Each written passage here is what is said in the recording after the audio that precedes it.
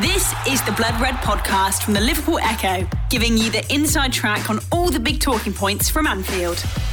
Blood Red podcast courtesy of the Liverpool Echo. I'm Guy Clark. Welcome along, and today we're coming to you in two parts because first up we're down at Liverpool One at the Sky TV retail shop and joined by the Premier League trophy. Alongside me I also have our Liverpool correspondent and chief Liverpool writer Paul Gorst and Ian Doyle. And Gorsty, great to be up close and personal with the Premier League trophy. It is. It's about a year or so ago since me and Doyle got a close-up look with it when I had red ribbons on. Looked a little bit better that day, I have to say, but yeah, resplendent, isn't it, to be fair? So yeah, let's hope it stays in Liverpool next, May is it? End of the season? Yeah, I'll speak to the guys who set it up, Doyle, and they were saying during the last year they only got a chance to bring it out once, so it's here in Liverpool for the next 2 days, and as Gorsty said, it would probably be better with the red ribbons on. Well, it did look better. As I said, we were down at Anfield last year where they were parading it. A few of us managed to go and see it, but I'm fully expectant to have the red and white on it by this time next May. Yeah, coming up we're going to sort of talk about the Burnley game and Liverpool fans being back at Anfield, but given we're with the trophy, we best talk about the title race, and Gorsty, the Reds got off to the best possible start of the weekend. They did, yeah, and not only their own 3-0 win, but I think the result on the Sunday was massive, wasn't it? Manchester City losing to Tottenham. I've just got a little bit of a feeling that it's going to be like the 18-19 season where every point drop is going to be huge and you're going to be looking to not only Manchester City's results, but you're going to be looking at Man United's and Chelsea's, and any kind of stumble from any of them is going to be massive, I think, in the title race. I don't think it's going to be one where Liverpool win it by 18 points or Manchester City win it by 13, I think, as they did last year. So yeah, every point's vital. Liverpool kicked it off well, didn't they, on the Saturday evening at Norwich, and yeah, I think Liverpool kind of going under the radar a little bit because of the lack of transfers. They've only brought in Ibrahima Konate, and I think the fact that he was confirmed in May before last season had even finished, in fact, it's gone a little bit under the radar, you know, in the kind of wider scope. Obviously we know about it very well, but generally I think there's an assumption that Liverpool haven't done too much in the market and they're going to be struggling, but I think that'll probably suit Jurgen Klopp and the squad as a whole. Yeah, I suppose, Doyle, after the last 3 years it's been a two-horse race. Now we're looking at it probably 3 with Chelsea, maybe 4. Don't really want to mention Manchester United, but they will hope to be there. Oh, it's definitely 4. United have to be up there. Saying, I agree with Ghosty. I think it's going to be very close. I think it's going to be probably all the way to the wire, but we know there's always one team that can, or maybe 1 or 2 that towards the end they kind of run away with it a little bit.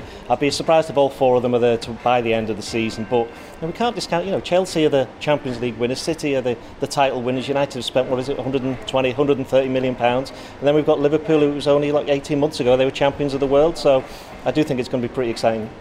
It is. I do find it bemusing, Gorsty, that recency bias about Liverpool. Van Dijk's back now. The defence sort of seems solid and back, sort of the foundations being led there. But nobody, probably other than us, are talking about Liverpool. Well, that's it. There was 20 BBC pundits last week where none of them tipped Liverpool to win the title, and I think it was Jermaine Beckford tipped them to finish outside the top 4, which is incredible, really. And you think now it's very much a closed shot for me, the top 4. It's not the big 6 anymore, it's back to being the top 4, if you like, and the likes of Leicester and Tottenham probably have a few things to say about that, but I think now it is very much, you know, the 4 powerhouses, and it's just going to be a case of where they land, and Doyley's got a point, we might see 1 or 2 fall away as the season wears on, but I don't think we're going to see one team steamroller as we have done the last couple of seasons, so plenty to be excited for it as a neutral. Obviously we'll have our hand in the Liverpool till, won't we, so we'll be keeping an eye on that, and I do certainly think that they've been a little bit overlooked, strangely. I think there's kind of been this outside perception that you know, they haven't brought anyone in, and it was only Van Dijk who was injured last season. It wasn't, was it? It was Van Dijk, it was Matip, it was Gomez, it was Thiago, Jota, Henderson. They all missed minimum 2-3 months. So if Liverpool can avoid that kind of crippling injury list again this season, then no reason for me why we won't have red ribbons on these in May. Yeah, hopefully, certainly sort of hope that will be the case. What was it, 8 years ago, 13-14, Doyle, we know how it finished, but that season was... Why would you bring that up? No, because that season it was mad in terms of how many changes there were with who was leading it. I feel this season could be quite similar. Yeah, it was pretty crazy, because I think Arsenal were up there as well that season, so I mean, imagine that now, that would never happen. Yeah, I do think it's going to be one where I think the league winners, they're going to... I think possibly 4 or 5 defeats, which is why, as Ghosty said, City losing the first game, although admittedly they had it by some distance the most difficult opening game of the 4 teams. I think they can't afford to lose like more than 4 now, because they're probably not going to win it. But you know with City that they can just go on and win 20 games in a row, and that's the kind of standard that Liverpool are going to have to adhere to. And the thing is, they have done for the previous 2 years before last season, and as Ghosty said, I must admit, I know we've got limited time. I thought he was going to go through every single injured player from last season, but they're going to be, hopefully most of them are going to be okay this season with Konate, and I think Liverpool are going to surprise people, although given that the trophies that they've won in recent years, it seems amazing that we're talking about a team like Liverpool that are going under the radar. Yeah, no, definitely. And I suppose kind of trying to set point markers is quite difficult, because the last few seasons it's been over 90 or just under last year for Manchester City. Quite frankly, 4 teams aren't going to be able to get 90 points because there won't be enough to share around. Well, that's it, isn't it? I think the head-to-heads this season are going to be massive. 16 points up for grabs in those fixtures. So yeah, they're going to have a bit more of an impact than they have in previous years, when we've seen Manchester United pretty much seem to draw every single one of those, particularly away, didn't they? Liverpool have had a really good record in those in recent years.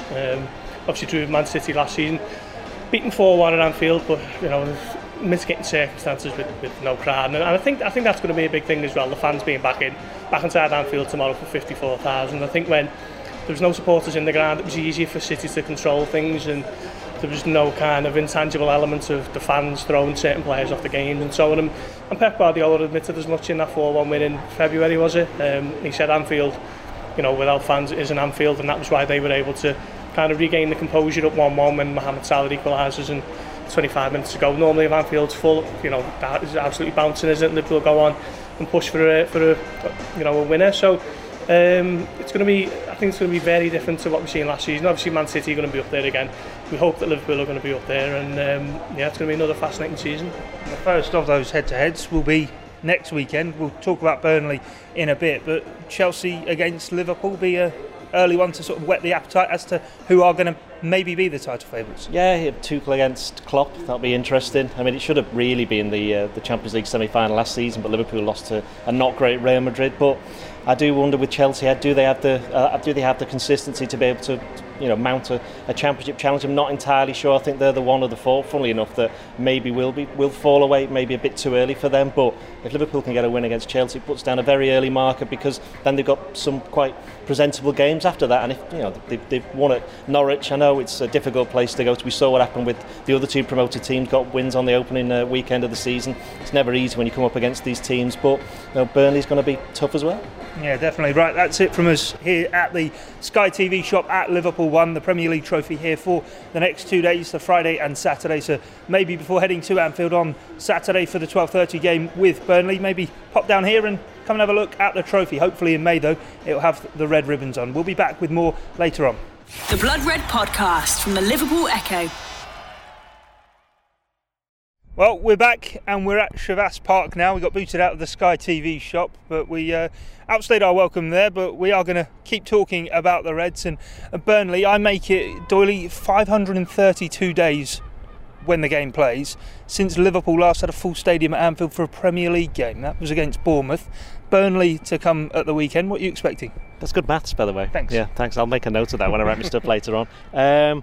I'm expecting it to be kind of a party atmosphere. I mean, me and Ghosty were at Norwich last Saturday, and it was kind of that there. I know they had the added bonus of being back in the Premier League, but their fans had missed out on almost all of them missed out on the entirety of the Championship season when they came back up last year. So for them it was a party. I think they just loved it, and it was good, certainly for us, to actually be amongst, even though it wasn't with Liverpool fans, it didn't really matter as such. We had fans around us. They were singing the songs. It was just an atmosphere, and you could tell there was excitement, and I'm expecting the same again at Anfield. But you've got to remember, we did do the 2 friendlies recently, and there was 40,000 plus there. And certainly with the second game against Osasuna, I thought the atmosphere was better, partly because it was the night game and the floodlights and all of that, but also it was because you could tell that a lot of those people are the ones who wouldn't normally go to the match, who wouldn't normally have the opportunity, because obviously I think I'm pretty right in saying that Liverpool said you can't buy tickets for both games, it's one or the other, which meant that obviously more fans got to, 80,000 got to go in the end. So they were singing the songs then. You're going to have an extra 10,000 on top of that against Burnley.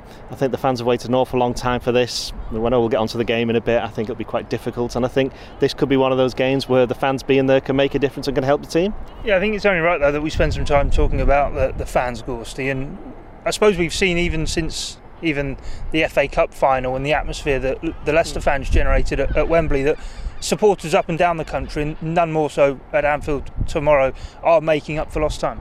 Yeah, definitely. I think normally a 12:30 kick-off would be a little bit of a subdued atmosphere, a bit calm and quiet, and something that away fans wouldn't necessarily think chimes with the reputation of Anfield. But I think tomorrow, you know, you kick off at 6 o'clock in the morning. Anfield's going to be bouncing tomorrow afternoon. There is a bit of an issue over the ticketing system, isn't it? Liverpool kind of invited us down to Anfield earlier this week to get across some key messages over what they hope to happen tomorrow.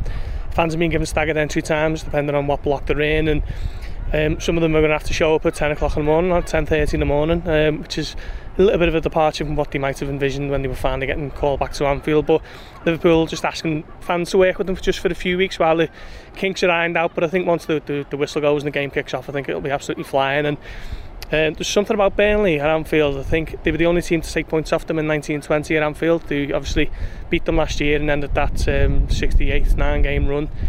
They were the first ones to kind of put them in that spiral where they lost 6 in a row. So maybe there's a little bit of a feeling of Liverpool own Burnley one tomorrow, with the fans back in, first time in 18 months, as you say.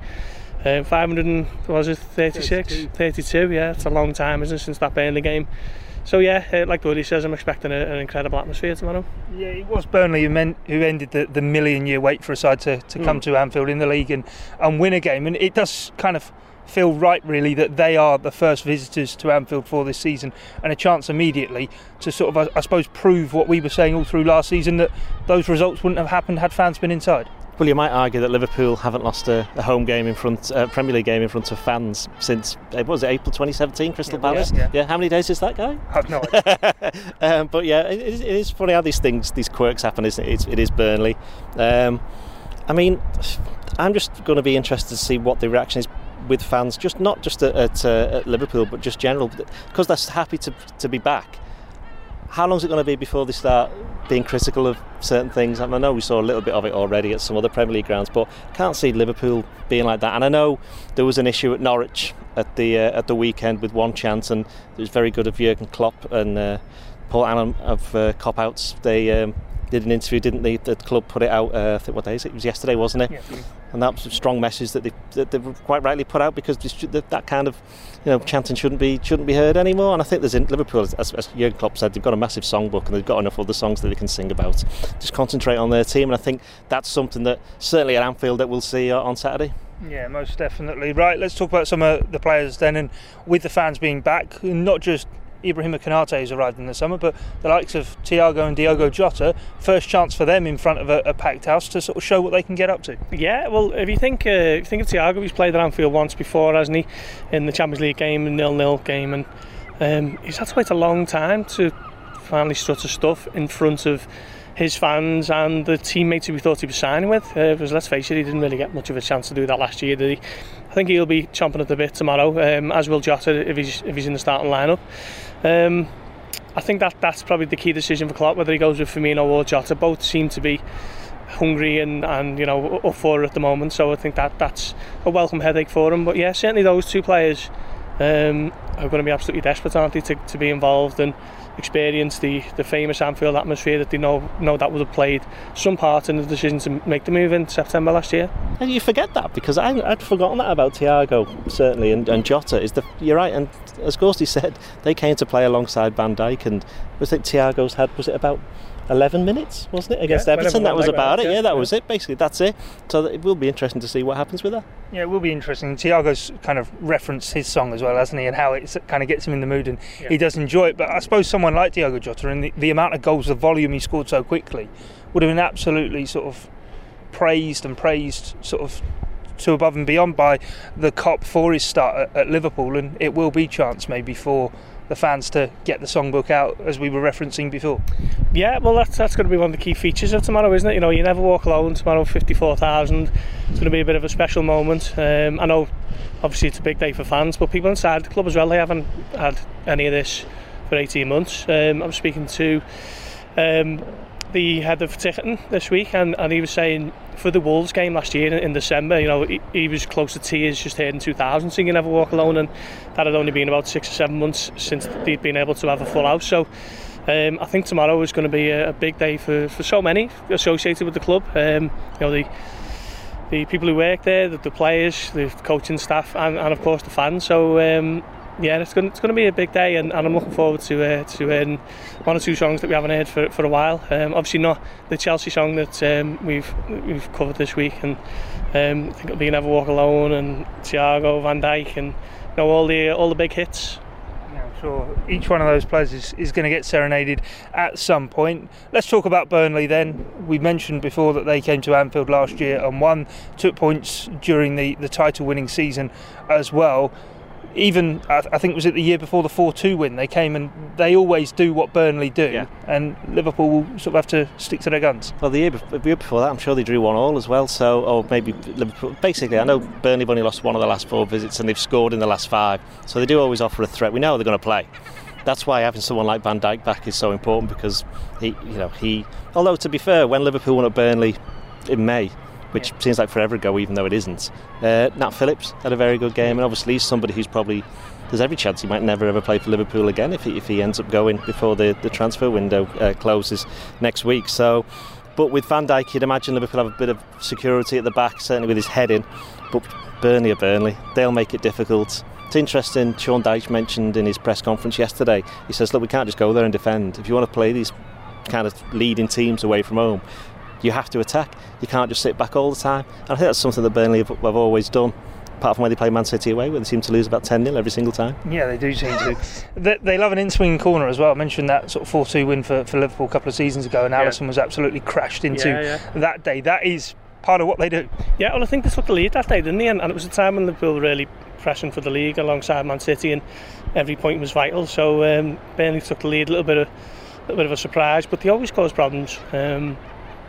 I think Liverpool have got a really good record at Turf Moor. It's always kind of put across as this kind of graveyard for aspirations, but Liverpool have got a good record there. But Burnley at Anfield know kind of what to do and how to navigate the way through and get a positive result. So it's not going to be not a foregone conclusion by any means tomorrow, but I just think just the kind of events, just everything coming together, I think it'll be a bit of a perfect storm for Liverpool to fly out the traps, and I think that'll carry them through as well for the next, certainly until after the international break, and obviously that Chelsea game's going to be massive, isn't it? So fans are going to be needed to play the part again, and I just can't wait for it now, to be honest. It's one of those events that I was looking forward to the Crystal Palace game for so long, just because we went through the entire season, me and Dory, without anyone in there, and it doesn't matter if they're going for the top 4 or not. I'm just looking forward to that game just to get fans back in, and now we're a few months down the line and it's a full house. I just think it's going to be an incredible day.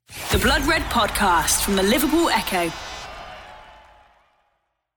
Before we get on to the team selection, I do want to talk about transfers. Don't want your guys' shoulders to slump. The one I want to kind of talk about and reference, it's not Liverpool-centric. We know everyone wants to see a midfielder, everyone wants to see a forward arrive. But this week, Robert Lewandowski, Klopp's former man at Borussia Dortmund, sort of expressing his desire to maybe move on from Bayern Munich. And it feels as though Liverpool should, if they want to be the best, act like the best and being in and around the conversation, Gorsty? His birthday tomorrow, he's 33 tomorrow, is he? Bayern Munich talking about 100 million, so those two, facts or whatever you want to call them, probably make it a non-starter. For me, alongside Suarez, I think outside of Messi and Ronaldo, he's been the best player of the last 10 years. Incredible forward. He scored 25 in his first season at Bayern Munich, and then he hasn't scored under 40 since, which is remarkable. I think he scored 55 last season in all competitions. Unbelievable. He does want a fresh challenge, according to several reports, and I'd love to see him at Anfield. He's, one of the best number 9s, if not the best in the world, so what team wouldn't want him? But I think he's probably more vital to Bayern Munich than what he can offer to anyone else in the long term. So it depends how much he wants to force it. I don't think he'll rock the boat too much, and I think we might just see him remaining at Bayern. Public area, if you can hear the leaf blow, apologies about that. It is what it is. But Doyley mentioned he's worked with Klopp before. He's also worked with Guardiola, and if they can't get a Harry Kane deal done, they may well look at Lewandowski, who I suppose even more than Harry Kane would sort of send shivers down the back of the neck. Well, if Bayern are asking for 110 million, I think it's 110 million euros, is it, or something like that? I don't think anyone's going to buy him. I mean, his age is against him. I think if he was free, like someone like Messi was, I think everybody would be after him, because he'd be on a fair whack, but I don't think he'd be on massive, like ridiculous wages, because I don't think he's that kind of person. But he'd improve Liverpool. But that Bayern Munich, as Ghosty said, they're not want to let him go. They'll want to keep hold of him. I can also just say that we should do more podcasts outside, because it's very nice here. Yeah, very lovely. Nice. I should have brought the sun cream with me, to be fair. But it is one of those. I suppose it is fantasy, but where Liverpool are at the moment, Ghosty, is just about plugging away, seeing if they can move the likes of Shaqiri and Origi on, and then what business is there to be done. Yeah, well, we know Shaqiri is a man in demand, isn't he? Lyon, Villarreal, Sevilla, Lazio, Napoli. So he's got them queuing up for him. It's just a case of Liverpool trying to get as much as they can for him. We were talking maybe 3 weeks ago, they were looking at between 12 and 15. Lyon's offer was nowhere near that, was it? It was around about 6-7 million euros. So plenty of work to be done on either side to kind of bridge the gap there. I still think Shaqiri will go. I'm not too sure about Origi now. Doesn't seem to be a lot of interest. Maybe it could be a deadline day move, potentially. They come from nowhere, don't they? Sometimes, Southampton, for instance, were ringing up about Nico Williams at the end of January and ended up getting Takumi Minamino. So these things, they're difficult to predict. But as it stands, it doesn't look as though Origi's going to be leaving. Still think Liverpool need someone. They need a midfielder. They need a front man. If they were only to get one of them, I'd rather they got another attacker, another option, because at the moment they've only got 4 to go into 3. So that's going to be a difficult balancing act for all of them to contribute throughout the season. So let's hope an attacker arrives before August 31st. Yeah, referenced on Monday's podcast, Doyley, that sort of the FIFA ruling and regarding sort of players going to red list countries and coming back and having to quarantine, even the Africa Cup of Nations, or even if an injury were to kind of happen to one of the front 3 or front 4, feels as though Liverpool are a bit like they did last season defensively, maybe willing to take a bit of a gamble and risk and leave themselves a little bit short. I don't think it's in terms of that, taking a gamble. I think Klopp's been quite keen to point out that he's got a massive squad. I mean, we saw that with the 2 friendlies. They were able to Origi was on the bench for the second game and he didn't feature in the first one. So that kind of tells you where he is in terms of the standing. But I must admit that I think Origi might go. I think this might be the time where he does go. I think somebody might come in, and I think Liverpool will be, even if it's a loan, I think they'd be quite keen to possibly move him on. But whether that gives them any funds or gives them the leeway to bring in another attack, I think they'd have to get rid of Shaqiri as well. And I also think that one will happen. I can't see either of those two really realistically wanting to stick around. And I think Liverpool probably they'll have a list, won't they, of the forwards that they want. We've already mentioned some of them, but then it's a matter of you're getting very, very close to the deadline. It's 10 days tomorrow. And the other team will obviously go, well, hang on, if we're selling somebody, we need to replace them. And there's that whole kind of chain reaction, domino effect. So I think it will be difficult.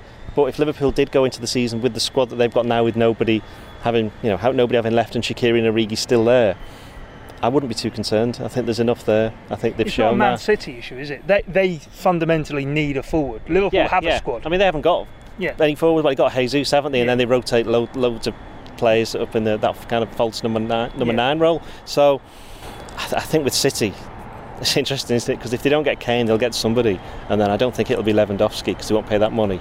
You look who they're going to get in, and could they make a cheeky bid at Everton for Calvert-Lewin or something like that? I don't know. That's one that I'm surprised that nobody's actually come in for him, to be honest. So I think the pressure it'll be an interesting one. Really, yeah. No. I genuinely think that. Could be something. He scores the goals. So, but I do actually think Kane will end up at Man City, so it's a completely irrelevant point that I've just made.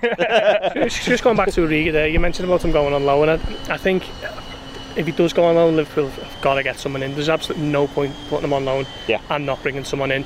We've seen before the Klopp is always happy to, kind of let the player get his wishes, and sometimes that's at a detriment to the squad. We've seen Nathaniel Klein left on loan. Liverpool didn't have another right back. Pretty sure they've left themselves short in other areas before, just to kind of make sure that the player remains happy. But on this one, if they're not getting anyone in and someone comes in for Origi, particularly on loan, then I think they've got to say no. we're keeping the squad as it is. He might not play that much, but he just can't afford to kind of weaken what's already a little bit threadbare in terms of quality in that front three. Have they got 7 options for 4 positions or 3 positions? And I think beyond those 4 that I mentioned, the front 3 and Jota, it's a little bit of a drop off. Yeah. Right, that's it for transfers then. Let's get on to the team selector, the real business, and I suppose goalkeeper I can pick Alisson Becker for that one. Doyley, what about the back 4? Looking at the same as what Liverpool fielded against Norwich? I think it has to be, doesn't it? I think we've seen Joe Gomez missed a bit of training this week, although he's back, but I think he's got a fair bit to go, I think, before he starts starting games. Konate, he's somebody just new into the team, and I think they're going to try and ease him in possibly after the international break. And Virgil van Dijk is shown against Norwich that, what was he, at 75%, do you reckon? Something like that. And Joel Matip is the number 1 centre-back at the moment, purely because he's probably the fittest one out of the whole lot, although he was injured, and it was easy to forget that, wasn't it? The game against Norwich, he'd been out for so long, and so you've got Matip, Van Dijk, Trent and Tsimikas. Yeah, what do you reckon with that, Gorst? Are you going along with the same thing? And I suppose for Van Dijk it's about sort of getting up to speed ahead of Chelsea? Yeah, I think so. Be difficult to chop and change your centre backs for this one, wouldn't it? I think Van Dijk is Van Dijk. You leave him in the team and just get him up to speed. And Matip was fantastic, I thought, against Norwich. Actually, he's a top quality defender. Okay, the question marks always around his availability and his injury history. But as an actual defender, when he's fit and he's on the pitch, he's one of the best in the Premier League. I've said a few times now, Liverpool have probably got the best quartet of centre-backs in the division, and I see no reason to change it, really. Gomez and Konate will get game time at certain points, but for tomorrow I'd keep it as it was. You were really impressed with Tsimikas. Just hope that plug doesn't get pulled for the last 10 minutes. Yeah, he needs to be charged up a little bit longer, doesn't he? Yeah, you just stay plugged in for a little bit longer and he'll be okay. Yeah, no, brilliant stuff. Right, okay, Gorsty, what about the midfield 3? What are you thinking? Well, it would have been Fabinho, wouldn't it? But obviously with the sad news of his father passing away, you'd expect he probably left out on compassionate grounds, similar to Alisson Becker at the time. And I think Klopp, he'll be saying, let's not pry too much into that one, so fair enough. But it's a bit of a difficult one now, because I thought he was excellent when he came on against Norwich and really kind of shored up that midfield. So I'd imagine Henderson might come back in.